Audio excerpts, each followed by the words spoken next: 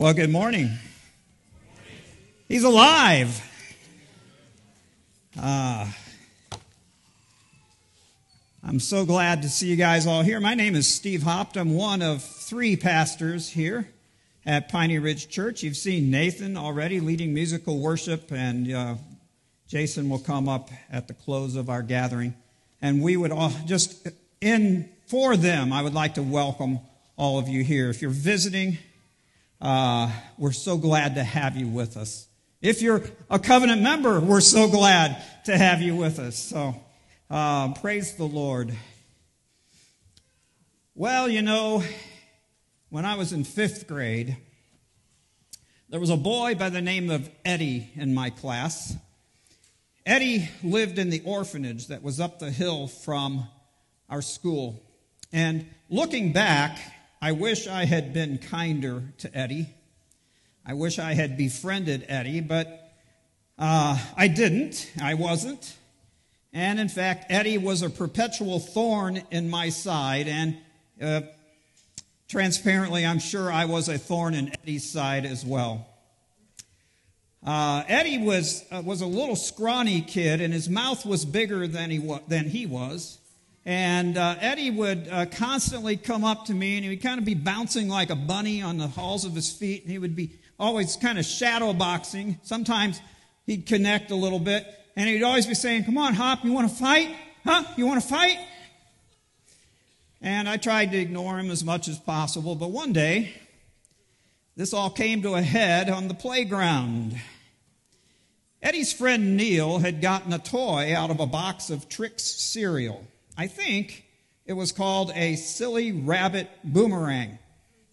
And what it was two little cheap plastic popsicle stick type things that kind of, you put them together like that, and supposedly, if you threw it the right way, it was supposed to act like a boomerang. Kids, a boomerang is something that you throw. If you throw it right, it comes back to you, okay?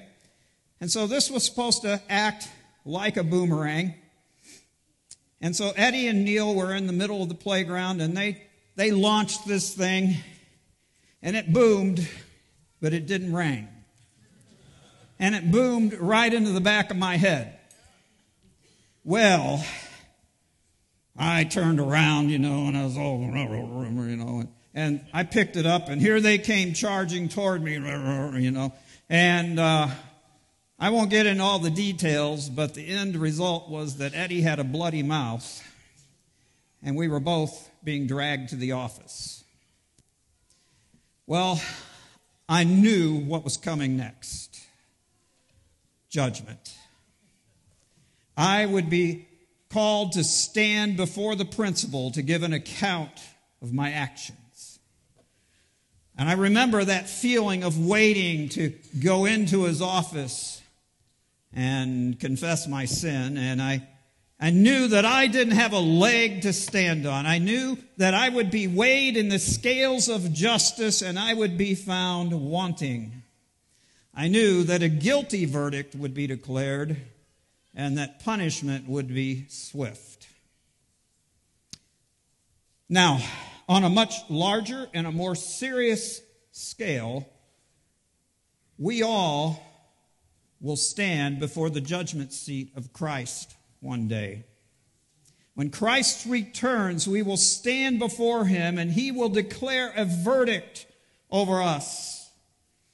Every human being somewhere down in their heart knows this. Even those who deny the existence of God know somewhere that they are going to have to give an account, even if they try to repress it.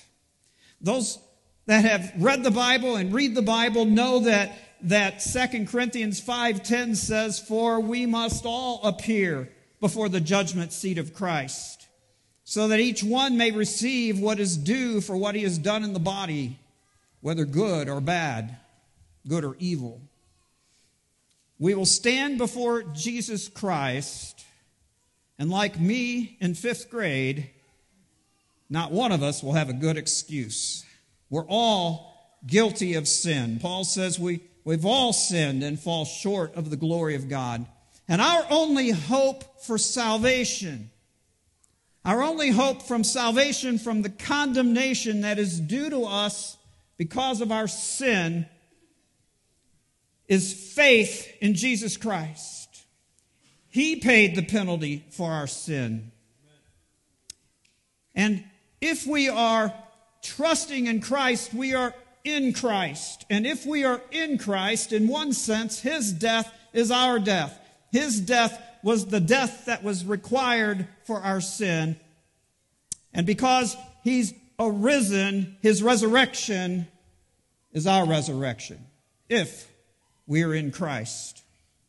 And this morning we celebrate the resurrection of Jesus Christ. Christ's resurrection was the most important event in human history. It was a day of victory. It was a day when Christ crushed the head of the serpent. It was the day that Christ defeated Satan, and He defeated all of the ramifications of the curse that has been on the human race since the beginning because of Adam's sin. It was victory over death, victory over the power of sin. It was a day of power. It was a day of rejoicing. And it was the day that God the Father validated all that Jesus had done. He accepted His sacrifice, and He declared that His work was indeed finished. Nothing more needed to be done to accomplish the salvation of His people. Jesus died to absorb the wrath of God on behalf of His people.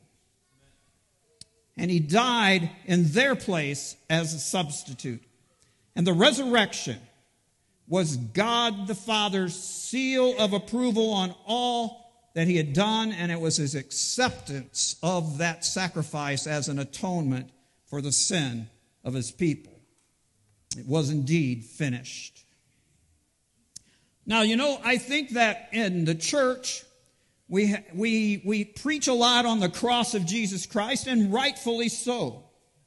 And we see often and many of us know the relationship between the cross of Christ and how that affects us and our sin and our eternal destiny. But we don't often talk about what are the implications of the resurrection in the lives of those who are believers. And so I was going through a devotional by John Piper called Solid Joys, and one day I noticed that he had listed 10 amazing things that we owe to the resurrection of Jesus. And I thought, wow, I'd like to share that. And since I'm preaching, that's what I'm going to do. This is not the main part of the sermon, but just as an appetizer, I want to share with you 10 amazing things that we owe to the resurrection of Jesus Christ. I'm going to go through them quickly. I'm not going to preach on each one, but just let these words flow over you. If you're trusting in Jesus Christ for your salvation, let these words lighten your load and let it bring joy to your heart. The first thing that we owe to Jesus, or we owe to the resurrection of Jesus, is we have a Savior that can never die again. Romans 6:9 says, we know that Christ, being raised from the dead, will never die again. The second thing that Piper lists is repentance. Peter, when he was testifying before the Sanhedrin in Acts chapter 5, said, the God of our fathers raised Jesus, whom you killed by hanging Him on a tree. God exalted Him at His right hand as leader and Savior to give repentance to Israel.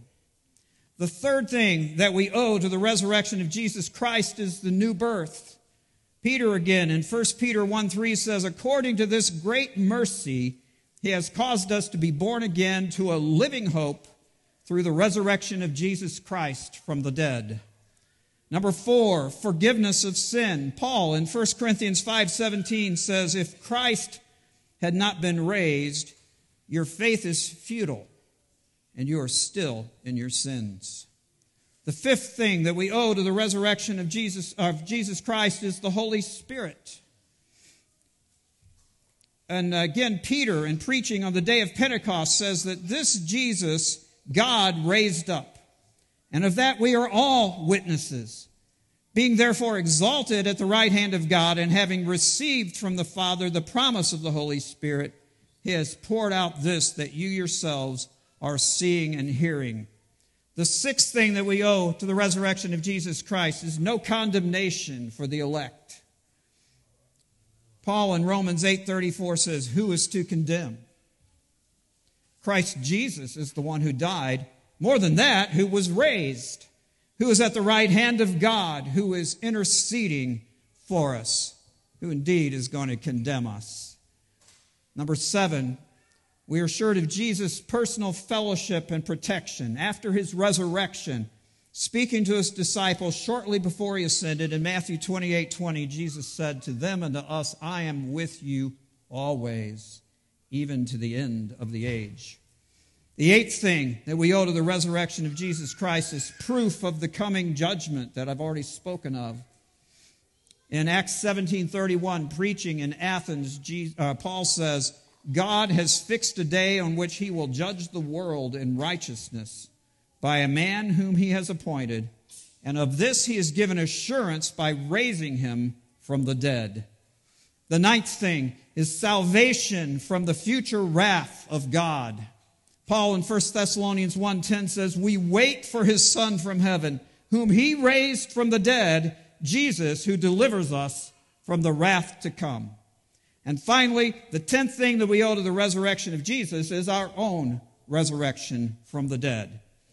If you are in Christ, you can say this with Paul, "We know that he who raised the Lord Jesus will raise us also with Jesus and bring us with you into his presence." 2 Corinthians 4:14. All of these things that we know, because, and all these things that we have, all these things that were earned for us by Jesus Christ in his resurrection, they are yours if you're trusting by grace alone, through faith alone, in Jesus Christ alone for your salvation.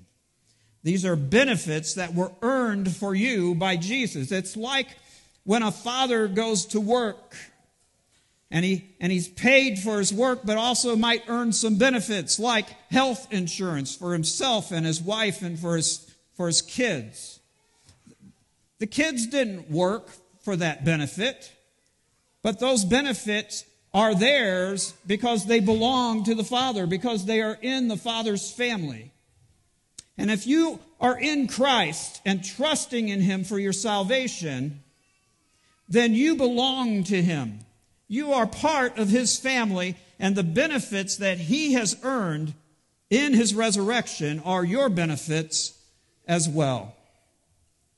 So we've looked at these 10 things that Piper listed as things that we have, benefits that we have as a result of the resurrection of Jesus Christ. And I'm going to now spend the rest of my time on one more that we have, and we find it in the 4th chapter of Romans. And it's in verse 25, but verse 25 is like a sentence fragment. And in order to get at least some of the context of what Paul is talking about there and a little bit of background, we need to go back. And really, I should probably read all of Romans 3 and Romans 4, but I'm not going to do that. I'm going to start with verse 16. So if you have a Bible, open it, please, to the 4th chapter of Romans. If you don't have a Bible, we have some on the back tables back there. Feel free to go get one. And if you don't have one at home, feel free to take it with you as our gift to you. But in the 4th chapter of Romans, in the New Testament, after the Gospels and Acts, we'll find, starting in verse 16, this. And it says, "That is why it depends on faith." Now, that's kind of a nebulous statement, isn't it? So I will come back and we'll look at verse 16 when we're finished reading this, okay? So if you're wondering what that's talking about. But that is why it depends on faith, in order that the promise may rest on grace and be guaranteed to all his offspring, not only to the adherent of the law, but also to the one who shares the faith of Abraham, who is the father of us all. As it is written, "I have made you the father of many nations," in the presence of the God in whom he believed, in whom Abraham believed, who gives life to the dead and calls into existence the things that do not exist. In hope, Abraham believed against hope, that he should become the father of many nations, as he had been told, "So shall your offspring be." He did not weaken in faith when he considered his own body, which was as good as dead since he was about 100 years old, or when he considered the barrenness of Sarah's womb. No unbelief made him waver concerning the promise of God, but he grew strong in his faith as he gave glory to God, fully convinced that God was able to do what he had promised. That is why his faith was counted to him as righteousness. But the words "it was counted to him" were not written for his sake alone, but for ours also. It will be counted to us who believe in him who was raised from the dead, Jesus, our Lord, who was delivered up for our trespasses and raised for our justification. So let's go back now to verse 16 where it says, that is why it depends on faith. The "it" that he's talking about is righteousness. Now, righteousness is a moral direction in your life that is submitted to the will of God and the commands of God. I don't want you today to think about your righteousness as necessarily the collection of all the good things you've done in your life. But rather, I want you to think about righteousness as the direction of your life and the things you've done. And also, I want you to think about it in terms of the verdict that will be declared over you at the judgment seat of Christ.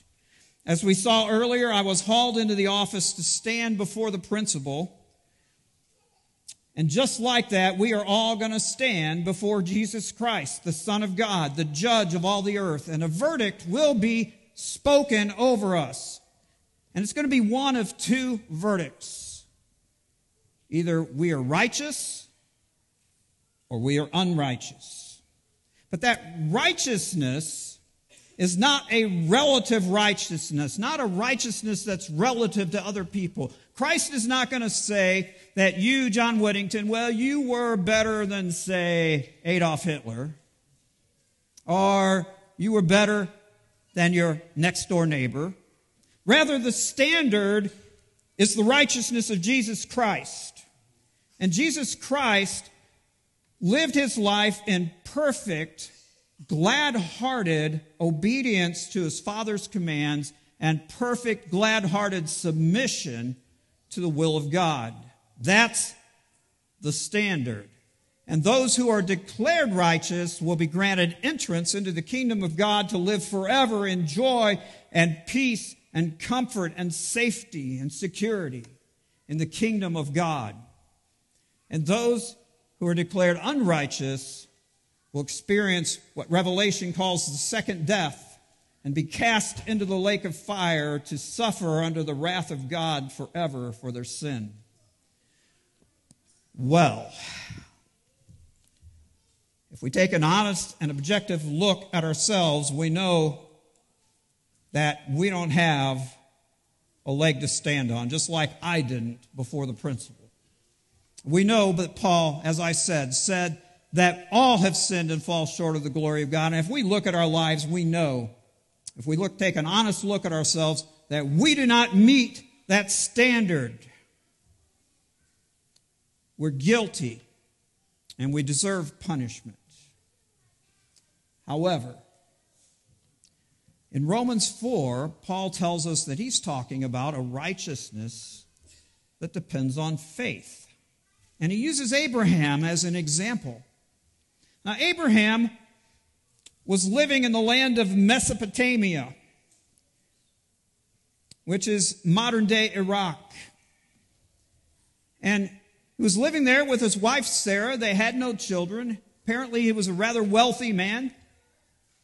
And one day, God spoke to him. Abraham was not a God worshiper. More than likely, he was a moon worshiper. But God spoke to him, and God called him. And God said, I want you to pack up everything you own and your family and your servants, and I want you to move. I want you to take this 2,000-mile trip to this land on the Mediterranean Sea. And I want you to settle there. And if you do that, I will bless you, and I will give you descendants. And I will bless your descendants, and I will give this land to your descendants. And I will be your God, and you will be my people. And Abraham believed that God would do what he said he would do. And Abraham had faith to pack up his wife and his servants and his belongings, and he took his nephew, and he traveled a circuitous 2,000-mile trek to this land, because he believed God and he acted in faith.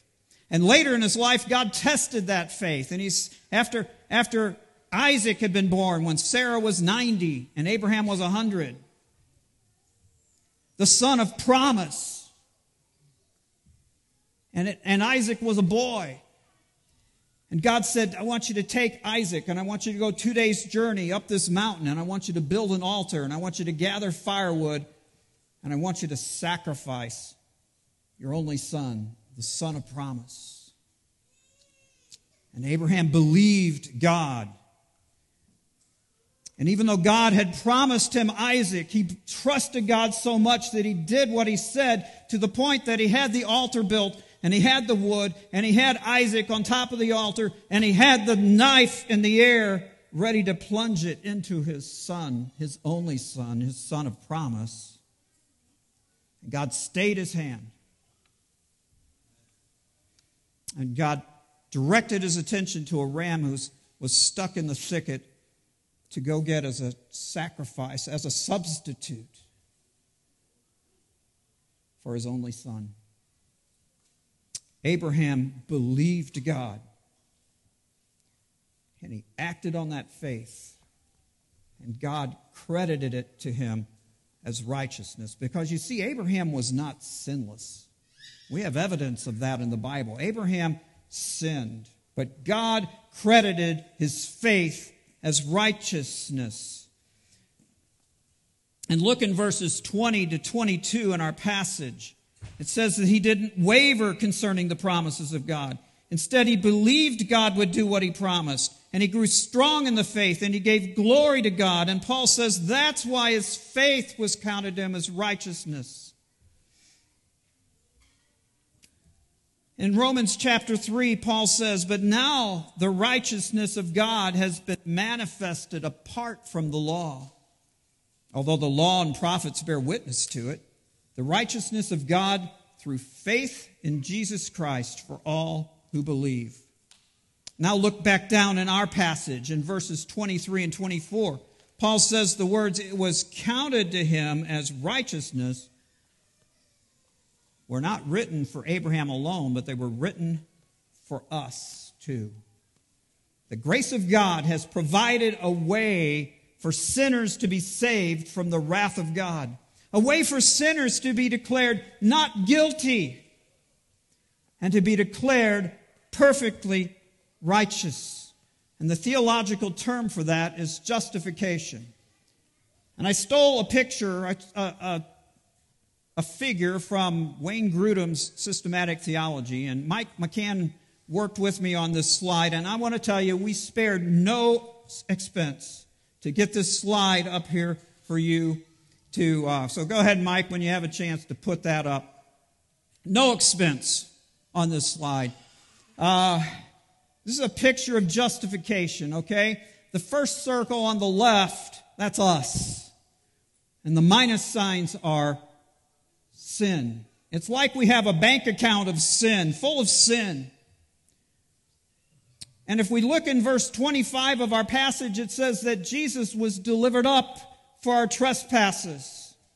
Paul says later that our sin was nailed to the cross of Christ. And if we are trusting in Jesus Christ for our salvation, God takes that account full of sin and He wipes it out. He wipes out our debt. And that's us in the middle. But He doesn't leave us like that circle in the middle, does He?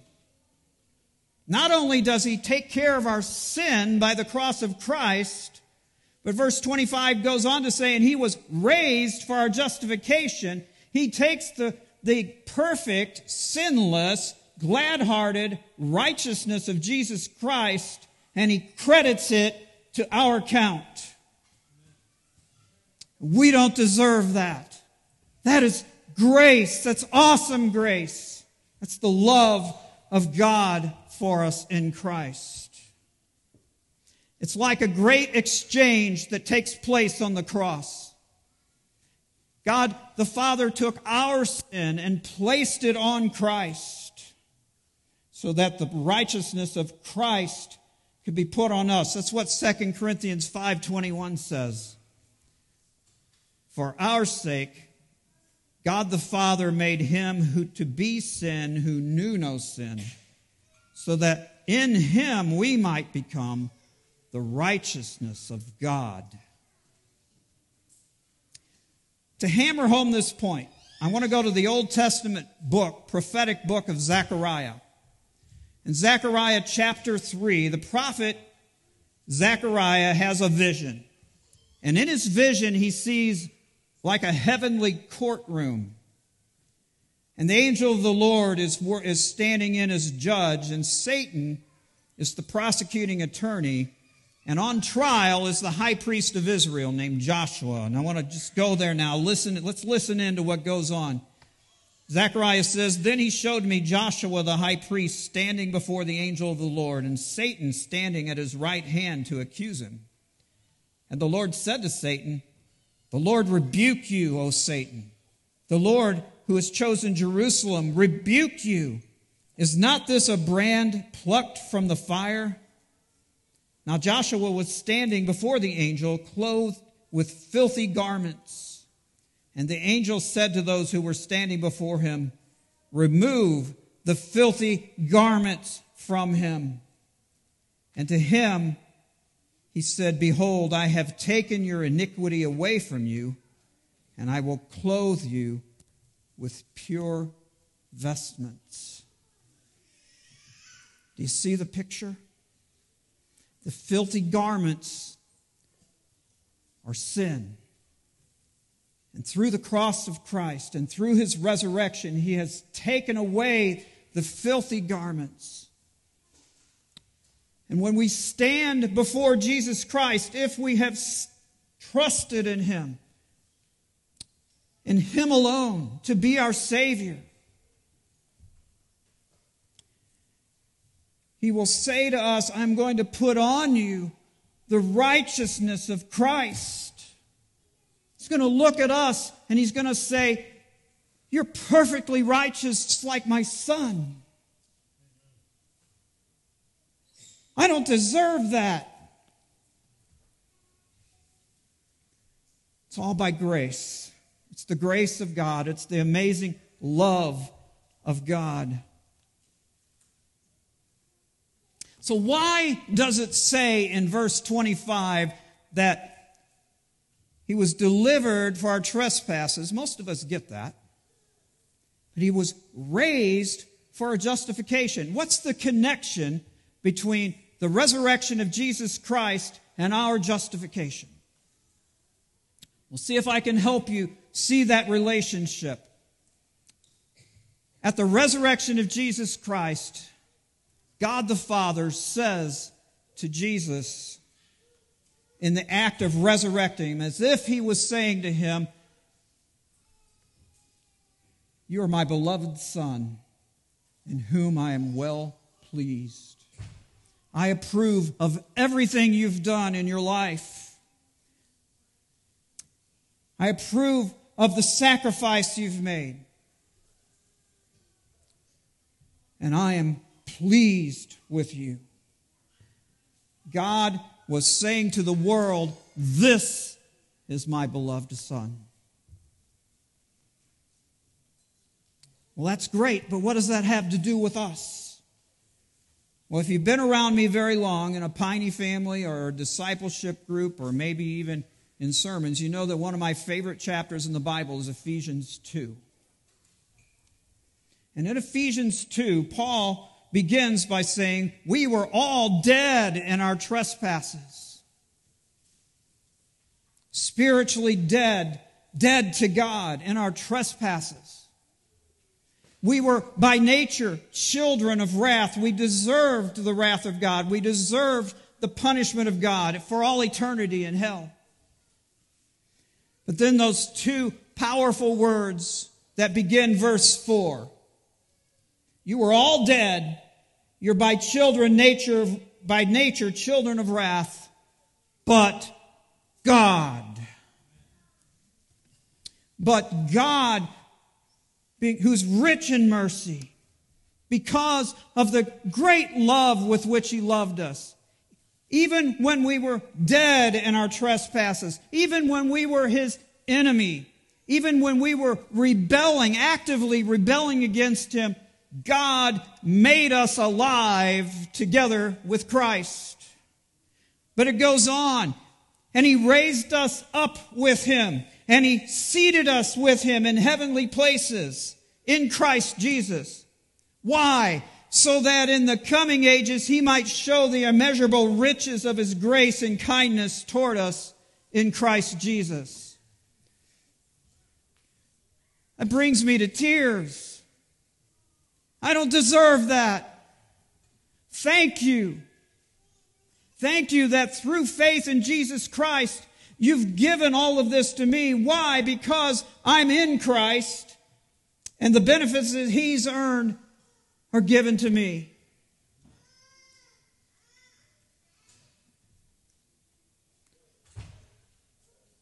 Followers of Christ are justified because at the resurrection, God looked at Jesus and said, I approve of you. And because we're in Christ, listen to me, He said, I approve of you. But that's only true if you are trusting in Jesus Christ for your salvation. Listen to me. There's only one name under heaven by which men may be saved. Jesus said, I am the way, the truth, and the life. No man comes to the Father but through me. We must trust in Jesus Christ alone. There is no other God. There is no other Savior, including you yourself. You cannot save yourself. You cannot be good enough to satisfy. You can't be good enough to meet the standard required to enter the kingdom of heaven. But God sent His own Son, a fulfillment of what He asked Abraham to do. God sent His own Son and sacrificed Him on the cross for sinners.